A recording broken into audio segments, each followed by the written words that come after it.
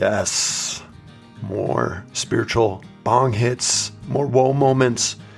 I love it. I love Hot Rod. He really brings it. Some unique takes. And we're going to mix in some Bentleys, a Bentley story. Yeah, the car, believe it or not. You'll figure it out. It sounds a bit odd, but again, I love whoa moments. Here you go. And you gave it back to me. Hot Rod. Back. Hey. Back. Number 3, buddy. Despite your busy schedule, man. You're here. I appreciate you. Thank you for having me back. Oh my gosh, you kidding me? I love it. You're bringing a fresh take and a fresh angle of all this. We're getting some listeners that think, and they're coming back. You're clearly inspiring them. By the way, whoever checked in from South Korea, hello. I have no idea who you are. It just gives us wow. it gives us country. It doesn't give a specific location. But thank you for checking in. Germany's been showing up in across the United States. So, Rod, this is resonating, Rod. So I appreciate you. And you know what? I'll say this. We are sharing highs from experiences that cannot be beat by anything made on earth. I mean, that's one way to share it. As people might get thrown by that title a little bit, but we're chasing and experiencing whoa moments. And then, of course, we're encouraging you, the listener, to do the same. And by the way, if you have a whoa moment, will you let us know and share it? Either verbally or maybe by text, or you can maybe even join us someday. But simply hit us up at the Contact Us page at frydudes.com. Okay. So, Rod, let's go back. You know, I was listening to I know you got a few of the things you're going to tease with towards the end, or maybe the beginning, middle. We'll see where this goes. But this whole party started with you asking, does God have a sense of humor? And did Jesus tell jokes? And I alluded to it, but I realized I never did share the full details on that. So you and I went back and forth, and I do have a few examples of that, by the way, I was delving in. By the way, I was also the only one that bit on this, of that whole group. It's just me and you. I don't know how many people really care about the subject, but it does inspire something like this. We all love to laugh, right? It's why some of us do our shortcut highs to try to laugh more, right? Or right. Watch a comedy movie or something, whatever. But you had asked that, and so I start trying to find proof, right? I'm actually sharing scripture on examples where I think Jesus is saying something that I think people could have laughed at. And then within 24 hours, as I'm trying to defend this, like saying, hey, God gave us laughter, then, yeah, God has a sense of humor. It's a gift. And then as I'm driving to church, less than 24 hours of you posing your question, I'm in La Quinta, California, by the way. To be clear, Rod is in Minnesota. But I have, as I'm driving to church, there's a Bentley in front of me. And Bentley, by the way, is a pretty unique car. I mean, well, not so unique here. There's a lot of wealth here. But a lot of people, second, third, fourth homes. It's a baller's car, right? It's a baller's car. So, by the way, just having that car alone was pretty funny. But you're saying, well, it's not that funny. Well, no, here's where it gets funny. I call Rod Hot Rod. And that license plate is a personalized plate that said R Hot Rod on the Bentley. So I was like, okay, God, I love these little moments. Some of them say that's purely coincidence. I'm like, really? Hot Rod Hot Rod asked me a question. If God has a sense of humor, in less than 24 hours of me trying to defend that and saying, yeah, I do believe there is. I took a picture of it, by the way, and I'll tease this. I'll put it up on the blog so you can see it's a little blurry, but you can see this is real. Like I took it through my windshield. I was so blown away by this. I was like, this is amazing. So anyway, there's the rest of that story. And so, Rod, do we want to go into that question a little bit more? Or there's other things you want to share, other observations? You had some pretty cool things about that you asked for recently that are pretty wild, man, that you got an answer on. So which way do you want to go with this, brother? Well, I can talk a little bit more about the question and kind of where it comes from, you know, and I know especially in groups, church groups or Christian fellowship groups, we can get so serious. Yeah. And we can get so, I don't want to use the term legalistic, but black and white. Yeah. Is it in the word? I feel like we have to be, right? We get dredged in, right? Mm-hmm. And sometimes, you know, we forget that, life is, God's not just a creator and a man of order, right? He's an artist. Yes. It's like asking God. The Bentley thing reminds me of someone saying, God, show me your beauty. And then they wake up abnormally early one morning, look out the window and see the sunrise and think, why did I wake up? Yeah. And it's just, if you ask a question, be aware of your surroundings. Yes. It's probably going to pop up. Yes. But it's funny how it happens sometimes. Sometimes it's through your kids or whatever. But I just sat there and we, so many times we try to lead our lives in a biblical guide, right? Yeah. We're supposed to mirror Jesus and reflect God to people around us. Not just our words, but more importantly, our actions and the way we present ourselves in life. And I thought, well, Jesus ever tell a joke? Because I got lots of jokes, And I thought it was a half-hearted question that went through my head. But then for some reason, my brain went deeper into it. Like, well, is it in the Bible? I wonder if Jesus ever told a joke in the Bible. And then the childhood wonder in me kicks loose. And I know how many people we have in our dudes group that are real hardcore Bible scholars. Yeah.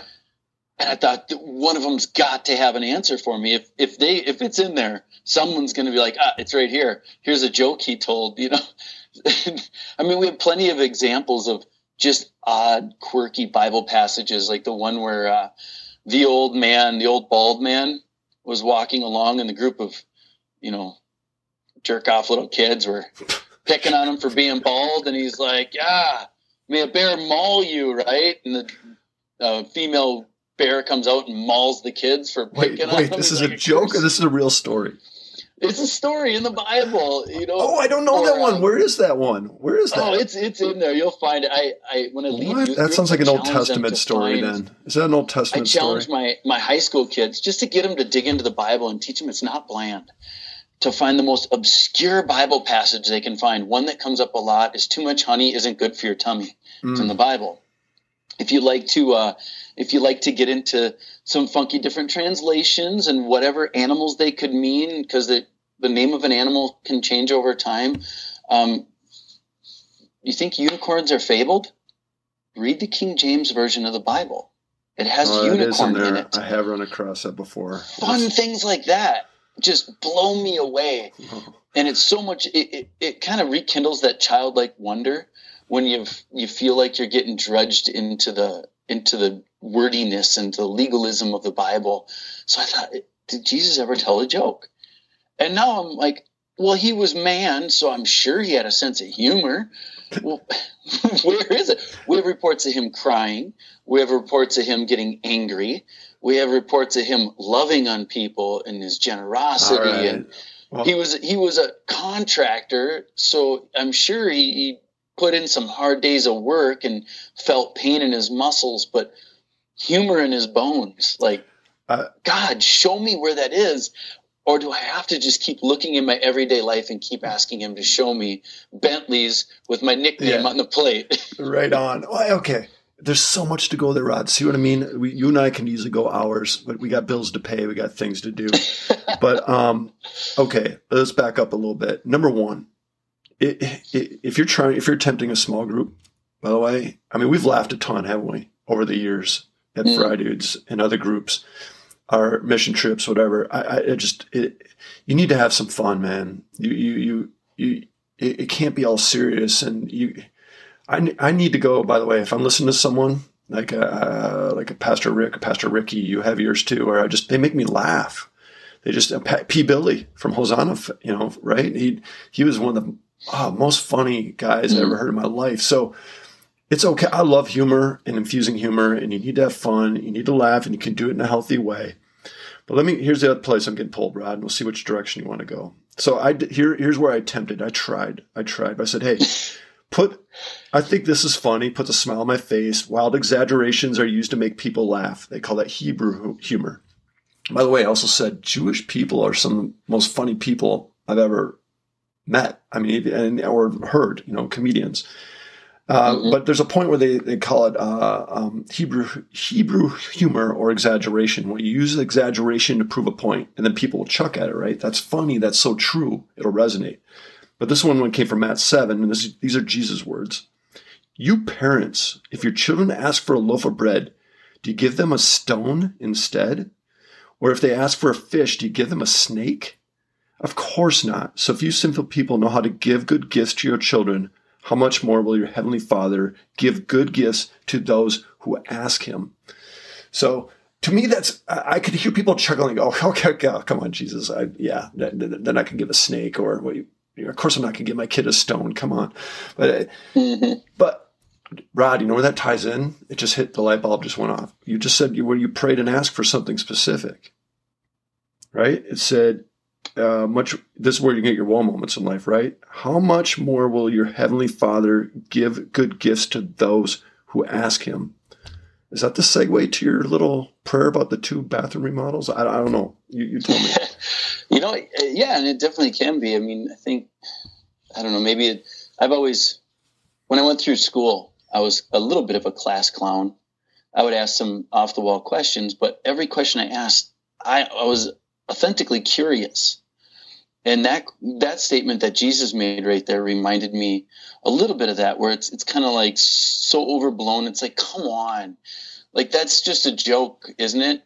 But it leaves you walking away and chewing on it until you realize what he was really saying with it. Yeah.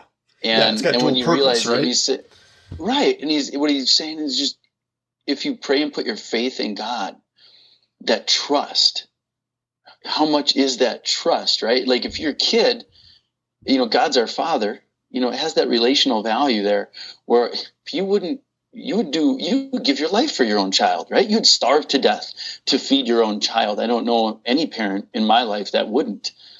So then what would God do for you, right?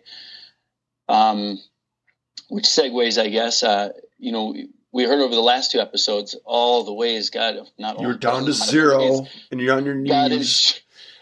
God is showing up time and again. And I've been feeling a bit dry the last couple of weeks. Just a quick, life cap. I'm running my own construction company, self-employed, do 90% of the work, 80% of the work myself. On top of that, you and I know feast and famine, by the way, a small business, right? We know feast and famine. And I'm trying to remodel my own house in my off time, which isn't much. Yeah. Trying to get it done before the winter's over, and we're full remodel more or less. And then I you be careful what you ask for, because you get it. I asked God because I have a passion for youth hockey, and I love hockey. And my son started playing again, and I got into coaching, and I love coaching kids. So I asked to be his APW coach, right? And I dove head on into it a couple of years ago, researching, trying to be the best coach I can be. Well, I got that job, So now I'm overloaded. Now I'm stressed out. And part of it is it takes a lot of time in the beginning away from your day job. Literally, I'm fielding emails and getting things planned for the whole year in a span of a couple of weeks. I'm retired now, but I know that routine, brother. Someone listening here knows it too if they're coaches. It's a rat race. And I have a team behind me now. I have 2 managers and a game director, and I'm still just navigating the communication to the team so the parents are aware is a big piece, and it takes time away. So my work during the day has slowed down. Yeah. At the same time, it's winter. Business tends to slow down a little bit. I am getting bids because I'm a contractor, and I'm getting large basement remodel bids, and I'm getting little, hey, can you replace the drop ceiling in my house with like panels? And I'm getting, I have a deck. I just want torn it off now, and in the spring we'll work on it again. But, these little things, and all of them, I love them. Never kick a gift horse in the mouth. I go for them. However, specifically, the thing that really, the thing I believe I'm really talented at, and it's from a both time perspective and a money perspective, are full bathroom remodels. I'm very efficient at them. I get such a joy out of finishing them. And so I thought this would be the perfect time for a couple bathroom remodels where I can get some of these larger jobs put together in that time frame, and I can fill in some of the gaps of ordering, which is a big thing now, getting material in, with these little jobs. It would just be a perfect time for it. And I think I was wholehearted about my request, but I think it was kind of off the cuff. I just kind of, God, I could really use a couple bathroom remodels right now. And it wasn't like this serious on my knees. I think it just kind of flowed out in my everyday language, right? Kind of pray without ceasing, it says, I guess, in the Bible, right?